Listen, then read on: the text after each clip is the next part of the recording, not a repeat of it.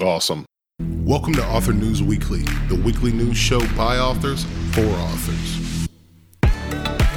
We read the news so you don't have to. Join our panel of best-selling authors each week as we take a deep dive into the publishing world, both indie and traditional. Author News Weekly. Yeah, whatever.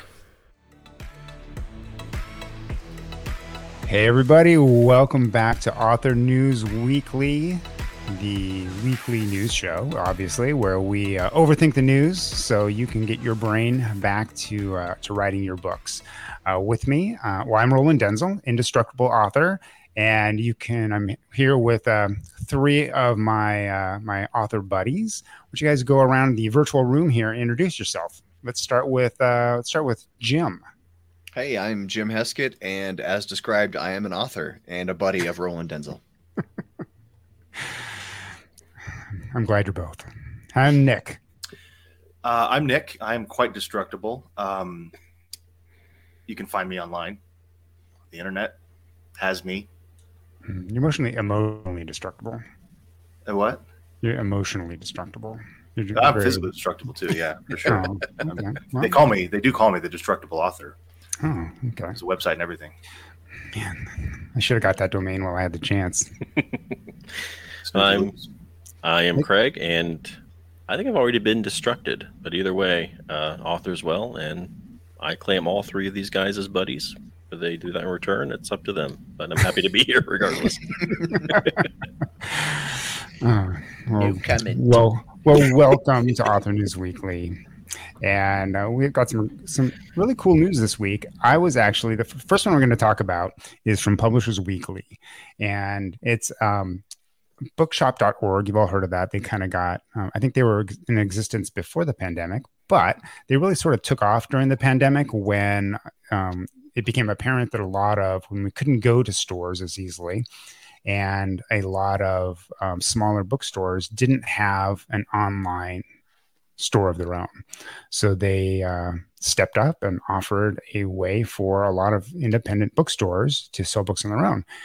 And I've been buying through them for quite a while now. And they recently announced a couple of big things, starting with they're going to be selling ebooks. Yeah, and I think that's pretty cool. What do you think about that? Anybody? I mean, I'll just going to have to give my general bookshop.org disclaimer here. They're not British. All right, never mind. No, maybe they are. No, I'm just kidding. They are. But I don't know what they do. Like, I've always felt like Bookshop is this child of it, like some child of a publishing executive's like summer project, like internship thing. Like, they were like, we're going to fix publishing and we're going to make indie bookstores radical again. And then they just came out with a cool, pretty website. It's not really doing anything. And like their author side is just, I mean, it's really just kind of pandering to authors. It's just an affiliate link. You know, it's not even really like an author's side to it. I'm very confused about I don't know, man. It's hard to clarify what it is. I don't think it's bad. They're not doing anything wrong. It's not nefarious, but I just don't really get what their business model is, other than just being like trying to take over the point of sale systems for indie bookstores. Isn't that enough? Is it enough, Roland? I'll tell you what. If it replaces the stupid Square point of sale terminals that ask me to tip 75% every fucking time, then they can go ahead and do it. They can go ahead and take over because I'm done with that. Does that happen at indie bookstores? I don't know. Indie bookstores are asking for tips. I don't know. I'm just saying. They should be giving you tips on which book to read. It should be. Yeah. That's the other problem I have with indie bookstores. It's like, hey, this is great. I love you guys. This is awesome. You're way better than the ones we shall not speak of, like Barnes and Noble. But I mean, half the people there don't understand. They don't read books. They're just high school part-time employees. Well, I'm just surprised that anything really regarding ebooks is news. Like, we now have ebooks. Like, the rest, I mean, I don't know. It just seemed a little bit odd to me. It's like, doesn't everybody now? It's sort of a thing. I don't know. Jim looks like he has something to say. Well, I was really trying to think about when we talked about bookshop.org maybe a year ago, and I can't remember. There was something slightly nefarious about what they were doing with promoting smaller bookstores, but I can't remember now. But in general, I'd say, anytime there's a competitor in any capacity to Amazon, I'm in favor of it because, I have a serious love-hate relationship with Amazon because they've enabled me to have a career as an author, but they're also probably one of the most evil companies on the planet at the same time. And I'm very much opposed to Amazon having a monopoly on ebooks, which they do. So anytime there's another way to get ebooks, another way, especially to prop up mom and pops and small business, I'm very much in favor of that. So, the more players in the market there are, the better, even though, it probably won't hardly make a dent in what Amazon does. This is sort of interesting. They're talking about maybe doing some publishing or a publishing, but other books that they would publish, quote, they just have to be willing to opt out of potential sales on Amazon. So this wouldn't be another way to just be off of them. It's like anti-Amazon publishing is the subheading of this. Yeah. Yeah, I mean, they specifically in here say that it's not going to be available on Amazon. And so it's like, all right, well, that book's not going to work then. Well, I'm going to say that the book is going to show up on Amazon. It's just that because if they're going to be selling to independent bookstores, it's going to be in the Ingram catalog. Indie bookstores will be able to buy it. That means that those people who run their own little quote unquote bookstores on Amazon, I'm not talking about indie authors, but the people who resell your used books and resell new books, or just list them and then buy them print on demand when they show up, they're going to be selling these books on Amazon. Mm-hmm. So like, wouldn't you rather be, you're only going to make that tiny little cut rather than your actual cut that you could be making if you listed yourself on Amazon, or if this publishing company listed on Amazon. Right? Yeah, I mean, I agree with Jim. Like, Amazon sucks, but it's also given us a career. So you can't hate it too bad, too much. You guys are like the orcs in the Lord of the Rings. Man. Sauron sucks, but like, look at it. We'll go get all the jobs. He gives something to do, I think I'm sorry. I don't know who Lydia Davis is. I'm sure she's a sweet, kind, gentle woman. I'm sure her collection of short fiction is great, but she's not going to topple Amazon with this one book. For this like kind of statement, it needs to be a Hugh Howey. I know we're going to talk about him later, right? Like, it needs to be a Michelle Obama. Like, it needs to be somebody like, I don't know, with some clout who says, I'm not going to sell this book on Amazon. The only place to get it is bookshop.org. Not some collection of short fiction that literally no other publisher wanted. Sorry, it's just not going to happen. All that's going to happen is she's going to be disappointed and once again jaded by the publishing industry that her book didn't sell because it's not available on Amazon. You know what this reminds me of? It's like, I have a couple of friends, one in particular, who they have kind of niche hobbies. And they opened this little club downtown in their home city, and try to get people to go. And of course, within a year, I think it closed because nobody was interested in that niche hobby. They keep trying to make it happen, pouring money into opening it. It's like, this just isn't a thing. Like, it's like there aren't enough people interested in what you're doing to make it work. And that's how I feel with this anti-Amazon stuff. It's just, that's exactly right, man. Like, there's nothing that is blue ocean different from Amazon. Does that make sense? Like, the problem we're all trying to solve is how can we sell books better? And Amazon has already solved that problem for everybody around the world. That's the best way to sell books and buy books, period. It's not perfect. It's far from it, but it's the best way. Remember a couple months ago with Brandon Sanderson bucking Audible? I'm sure Brandon Sanderson was not the first author to buck Audible, but it was the first one we heard about because he was the first big name to do it. Precisely. Yeah, and I think like Nick said, and like you're saying now, Jim, it's like that's what it's going to take in order to make waves is somebody of that caliber, somebody of that somebody who's that big of an author and multiples. Like it's like one to start it, and then other ones will say, yeah, I'm, hey, I know that I've had coffee with Brandon Sanderson. I'm going to do what he did too, because but it's like these little things they don't. So I think what it does is with the small. I'm going to say I'm a little author, right? I'm 6'1", but I'm little in the author space, right? Is like if I didn't put my books on Amazon, I wouldn't be selling many books. And it would just hurt my author career. So we have to use like sort of what's available to us. And we can also put our books other places. So we give our readers the ability to buy books where they want to buy books. And we can even encourage them to buy the books in other places and buy direct. But I think it's tough to not sell your book on Amazon. Now, the one thing I could say is like, I could see if they had a strategy where we're not going to launch on Amazon right away. Like if you want this book, and if you have a big following, we're going to make the book available at indie bookstores only. And then after a certain period of time, then we will launch on Amazon. So if you're a big fan of Jim Heskett's books and he launches on bookshop.org and indie bookstores, you can get them for the first 30 days maybe. And then so if you really want to get it, you're still going to do it because you're a super fan of Jim. But then the new people are searching on Amazon for his books or for books like Jim's. And that's where you're going to be found primarily.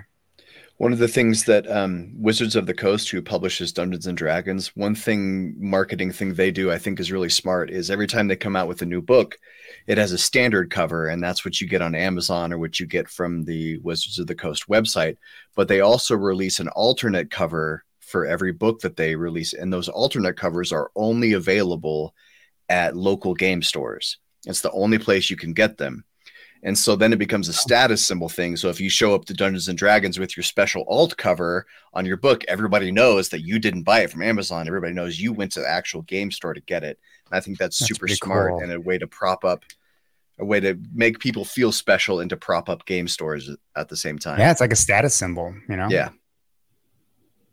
Yeah, it's a virtue signaling as well. Like you're depending on your political bent. Like if you are anti-big company, like that could be, I made it sound like virtue signaling is bad, but virtue signaling in this case could be like spreading the word. Like, hey, this is something that you could have too if only you supported the local businesses or the smaller businesses. Yeah.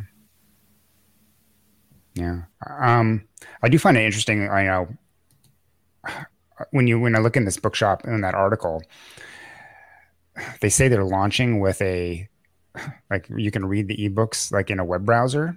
Like no one's going to do that. Right.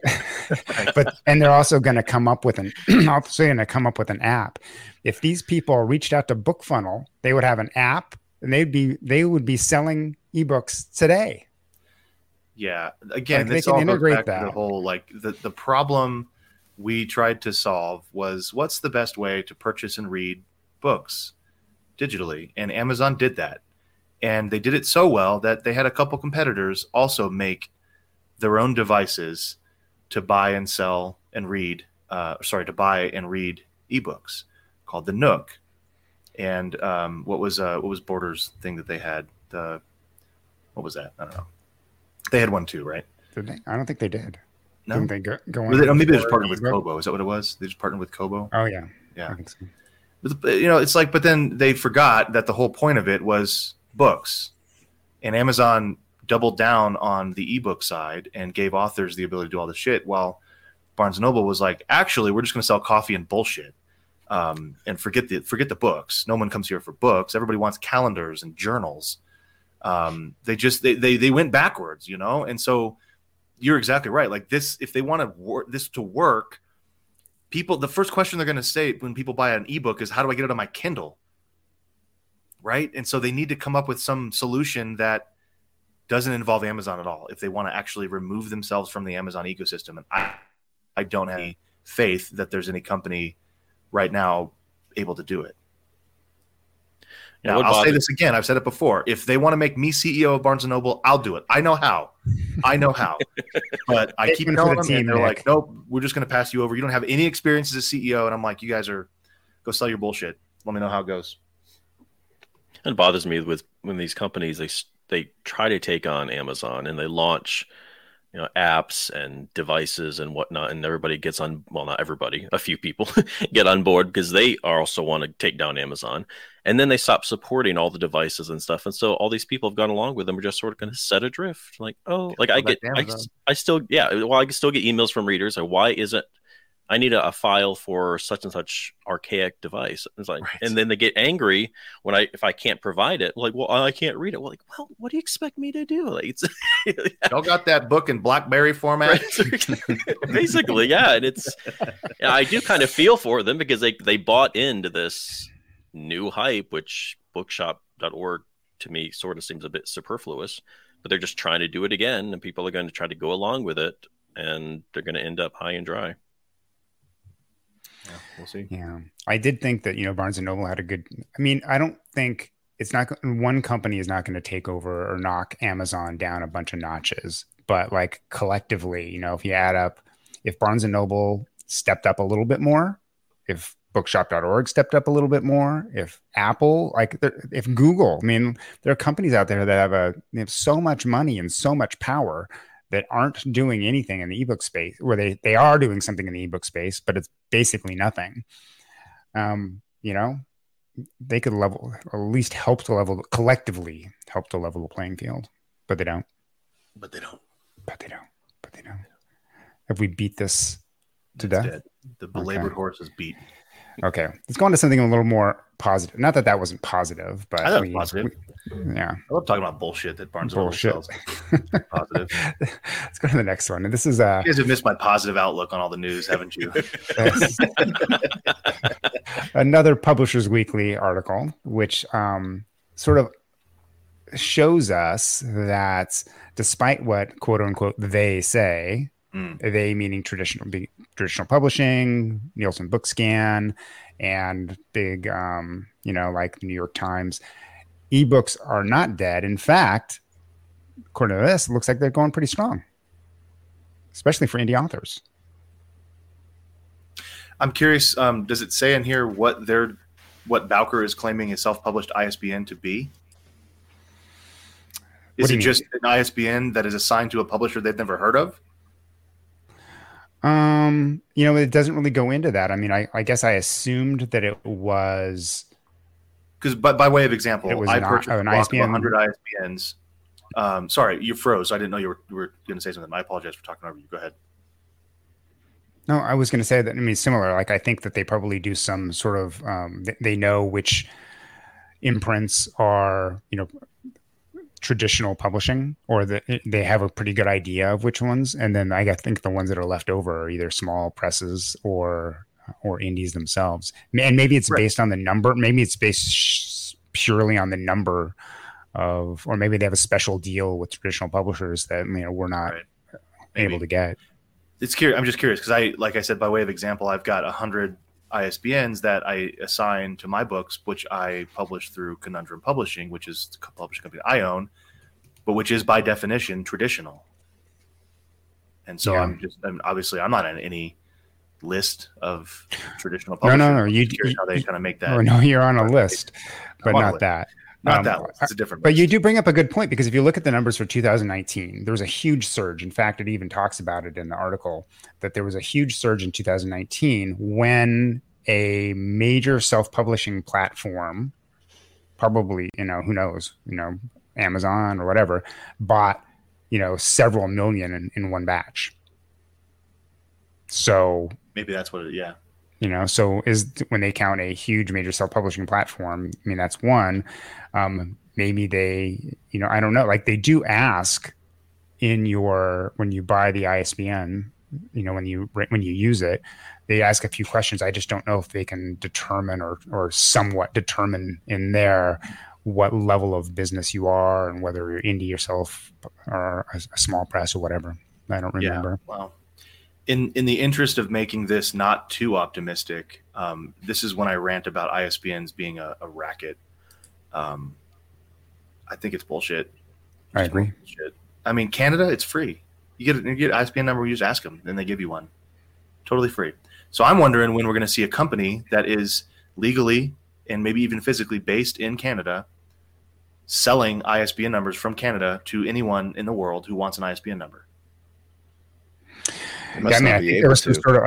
I read about this once, and there was some sort of a treaty, like an international, like the way that international in the ISB, I stands for international, right? And they came up with something that was like, and for some reason, like different countries decided how they were going to distribute these, and most countries have some sort of a government entity that distributes them, and instead, our government, this is like where, like.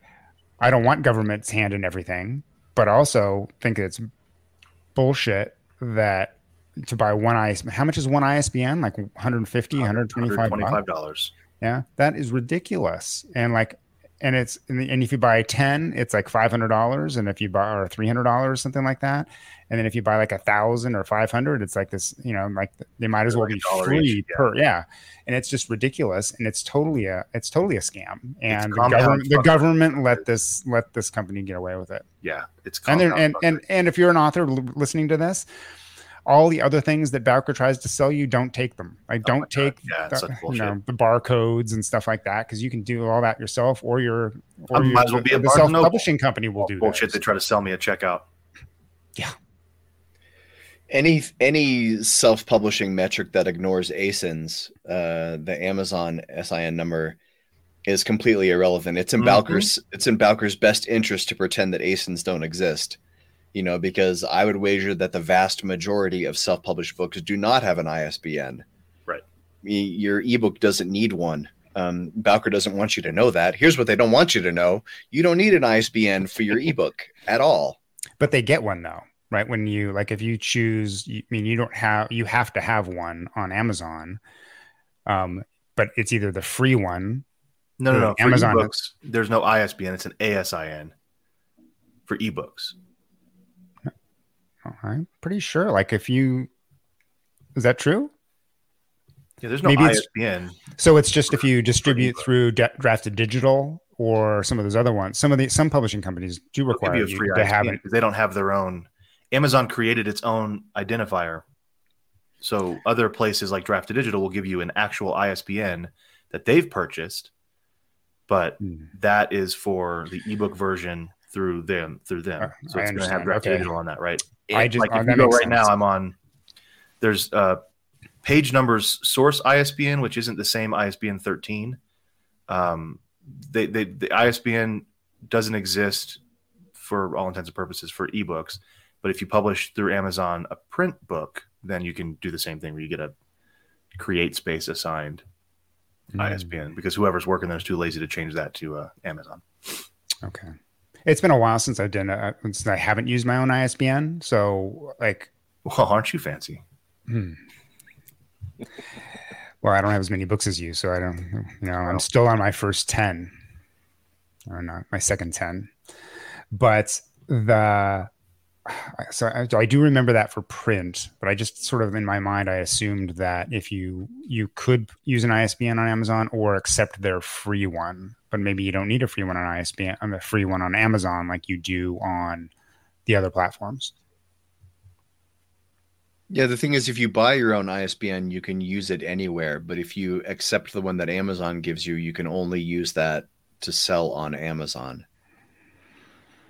Which I don't know if that really matters, but that's how it works. Yeah. Yeah. Okay. That makes sense. So despite the fact that this is disingenuous, and traditional publishing and BookScan, they're all just being disingenuous for their own, I think, related reasons.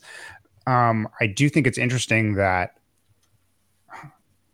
unlike Trad, Bowker is actually, saying that indie books are doing well. So, I'm not going to say it's brave. It's not brave. It's not brave. What's going to happen is people are going to go, oh my God, Bowker is on our side. Let's go buy a bunch of ISBNs from him. Yeah, that's what I think, right? Bowker doesn't care if it's self or traditional. Long time. But I think for the longest time they wanted to sell them, but they just didn't want to come out and say anything because they didn't want to tick off traditional publishing. Why? There's no one else to buy these things from. Well, now Traditional has to go buy them from them anyway. I know. I just often wonder, like, who like, is it just one guy named Bowker in a basement selling all these Bob things? Bowker. Isn't it the guy from Sha Na Na with the really deep Price voice? is wrong, Bob Bowker. Quite a racket you got there, Bob. Wow. Okay, let's get some super. Well, we can always take something positive and make it negative. So let's see what happens here to this next one. Okay, so in the last couple of years, we've seen a couple of properties from indie authors go to the big screen and to the, what do you call it? It's not TV. Streaming isn't television. Are we just calling it streaming? It sounds weird to call it the small screen, especially considering the size of some people's screens these days. But Hugh Howey's Wool, which is started off as an indie book, took off over the years, and it's now coming to Apple TV and AMC. Yeah. I used to follow Hugh Howey's blog pretty religiously before he started sailing around the world and stopped posting very much, but it was probably 2016, 2017, the Silo series had only been out for a couple of years, and it was probably earlier than that because it was before they made The Martian, because Ridley Scott was initially interested in Wool and then ended up making The Martian. And I remember Hugh Howey had a blog post saying, like, it's been optioned, they're interested, we're in talks. And he said, but I won't believe it's real until I'm sitting in the seat with my popcorn. And of course that didn't happen, but now, like, I'm seeing actual trailers for Silo. And that first book, really the first two books, the third book wasn't very good, but the first two books are two of my favorite books of all time. I'm super excited for this. I'm excited for it. The trailer looks amazing. And some big name stars. I mean, Tim Robbins is in it, an Oscar winner, and Rashida Jones, who I love her, and purely for her acting, but she's a lovely person in every way. And her involvement with Toy Story 4. What? Oh, you should Google that. Okay, yeah, no, that's a whole different thing. Oh, I'm gonna write this down. Maybe you shouldn't. No? Okay. But anyhow, like, I think this is, like, from my perspective, I mean, this is not something where I can think like, oh, authors can count on this, because Hugh Howey was like a pioneer in the indie author space. Like, he could do things back then that the rest of us can't do today. And I think he acknowledges that, and he continues to, like, not tell people to do what he does, but to just, he keeps encouraging them. But I think one of the things that's interesting about all of these, Johnny B. Truant's Fat Vampire got made into Reginald the Vampire on Sci-Fi. There was another urban fantasy author that I saw last year who her show is being made into something on, I think on Netflix. Is that if you have this IP and it's good and you have a good following, like, you just keep writing, and, like, you have these opportunities for something to happen, one day. It's not going to happen to all of us, but I think it's pretty good news because it's also given some indie authors a little bit more legitimacy. Like, before it was just like, oh, we're not even going to look at you because you're an indie author. I just hope this continues. I mean, there is so much great material out there. Like, people, Ernest Dempsey and Nick, like, if they could make a series out of this stuff, why not? I don't see why. If you can make Sharknado a thing, my books aren't that bad, like, they're a little bit better than that. Yeah, just like if I were a TV executive, I would hope that'd be like, well, look at all of this material that you could probably get for cheap. Yeah, I mean, there are tons of indie authors who have written great books who are just like, you're gonna make my book into cool. How much do I have to pay you? Mm-hmm. Yeah, the problem is it's all politics and nepotism, right? Like, it's just the facade is just that, and Hollywood is all just a good old boys club, of like, well, we'll get this person on the writing team because they're the nephew of the producer of this show, not because they're a good writer. And so then you end up with drivel like Lord of the Rings. I said it. What? Fight me. Well, let's be more specific. Drivel, like the Rings of Power. Drivelative. You mean like the Rings of Power? That whatever the fuck it was called. Yeah, that same shit. Yeah. Sorry, Roland. No. I mean, snow cone, buddy. But no. You think I love Rings of Power? I do. No, I think I don't. I love the Lord of the Rings overall. I love the Tolkien stuff. We were excited. Don't get me wrong. Like we watched, but it. I think that was headed up by. I don't know. It's headed up, but it was. It is like to me the epitome of lazy, poor writing. Mm-hmm. Yeah, everything else was perfect. Yeah, I mean, there's some good stuff in it, but. Like it was just, Absolutely. Like you shouldn't have to. I'm going to go on a rant. You shouldn't have to wait till episode 4 or 5 for it to be good. No, or be a super fan because I'm like complaining. Oh, it's so boring on episode 2. Oh, just wait for episode 4. Yeah, wait no, for I don't want to. 5. It's 4 hours of my life. Wait. It's like you got Rings of Power, Andor, She-Hulk. You got all these things that you think I would enjoy. And I eventually enjoy them. But like, why did I have to sit through 3 or 4 episodes before it got interesting? Because it's on TV. Like, as they say it on Seinfeld, why are you watching this? Because it's on TV. Because it's on TV. Yeah. I rest my case. Yeah. Hey, Jim. Let's put on what Jim likes now. Jim, what do you like? I thought Rings of Power was really good. I thought I wasn't going to enjoy it, but I ended up enjoying it quite a lot. I also thought Andor was great. I did not watch She-Hulk. I don't think that's for me. I haven't seen anything, and I don't like anything. I thought I wasn't going to like Rings of Power 2, but around episode 5, I enjoyed it. I thought I wasn't going to like Andor, but around episode 4, it started to get good. Andor was great. It made up for how bad Book of Boba Fett was. Oh my god, yeah. All right, I'm going to get in a lot of trouble here. I can't stand Mandalorian or Ted Lasso. What? Mandalorian's okay. Andor is really great. I can understand you not liking Mandalorian, but Ted Lasso is just a good show. I mean, it's like, I get it. Maybe it's not your thing. It's good. You don't like. You probably, It just didn't ever feel I just didn't ever feel like anything was real. It just seemed very like trying to explain emotions to a 5-year-old kind of thing. It just was like really shallow for me. I don't know. It was something about it. That's what I started out really liking. But then after a few episodes, I felt as if I'd eaten too much candy.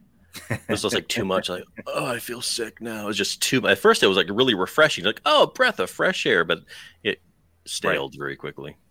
Unfortunately for me. Do you hate us all now? I love The Mandalorian. Roland hates us all. I love The Mandalorian. Anyway, Silo's going to be good, though. Yeah. And Jim, I did enjoy Andor. I actually finished Andor last night. And I was like, where is the next episode? Yeah. Why is it not here? But, they'll mess up Silo somehow, though, right?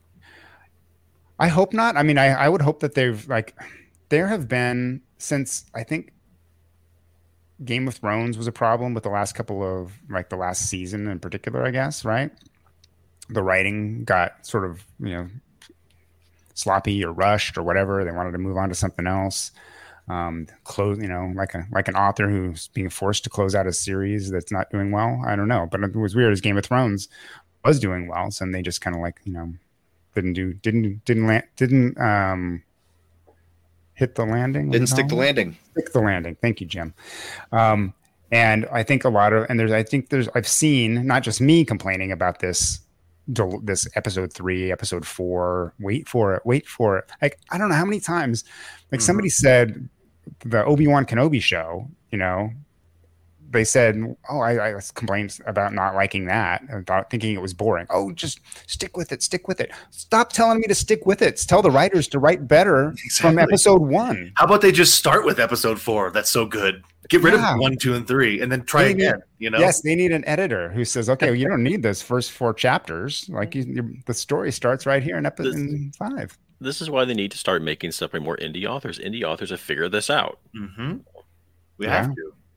Yeah, but then they won't choose indie authors to be the writers. They'll we know television. They will. And what Nick says is right about I don't know if it's nepotism so much as you've oh, you had a job here before, so you're going to do great. But if you look at some of these people who have written some of these shows, like you look at back some of those shows before, and they were pretty bad too. So like, why did they continue to? Well, also the whole bad deal to bad. corporate adage of like you get hired, you get promoted to your level of incompetency, right? It's like that's got to be part of it too, where you're a really, really good actor. Let's make you the director. It's like, well, no, those are two completely different, like, creative outlets. That doesn't necessarily mean you're going to be good at that. I think writing is the same. Oh, well, you were a really good summer intern working the front desk at the studio. Let's make you the head writer of this show. It's like, well, have they written anything? Do they know what they're doing, or are you just they're there? They're the no, but they got to overhear a lot of the writer talk when they were bringing coffee into the know table. the lingo. So they talk a good, and unfortunately, failing upward is a real thing in these companies. Yeah, I don't know how or why that happens, but it's utterly bizarre. I so unforgiven HBO for canning Deadwood to finish Rome because they were bleeding money from that show, which Deadwood was so much better. And to be fair, Rome was amazing, and then they canned that one because it was too expensive. So we got nothing. We got nothing out of it. Yeah. Anyway, so bitter. I'm sure they'll mess up Silo somehow. They'll be like, actually, the Silo's a woman, and we all live inside of it. And it's like, oh, Jesus Christ. Okay, right, fine, whatever. Call me sexist. No, I get it. It's sort of like a reverse phallic symbol. Right. Whoa. Okay. Well, stick with it, writers. Eventually, your show may or may not be made into a television show, and then ruined by Hollywood. Most likely not. Don't get your hopes. Think of the plus.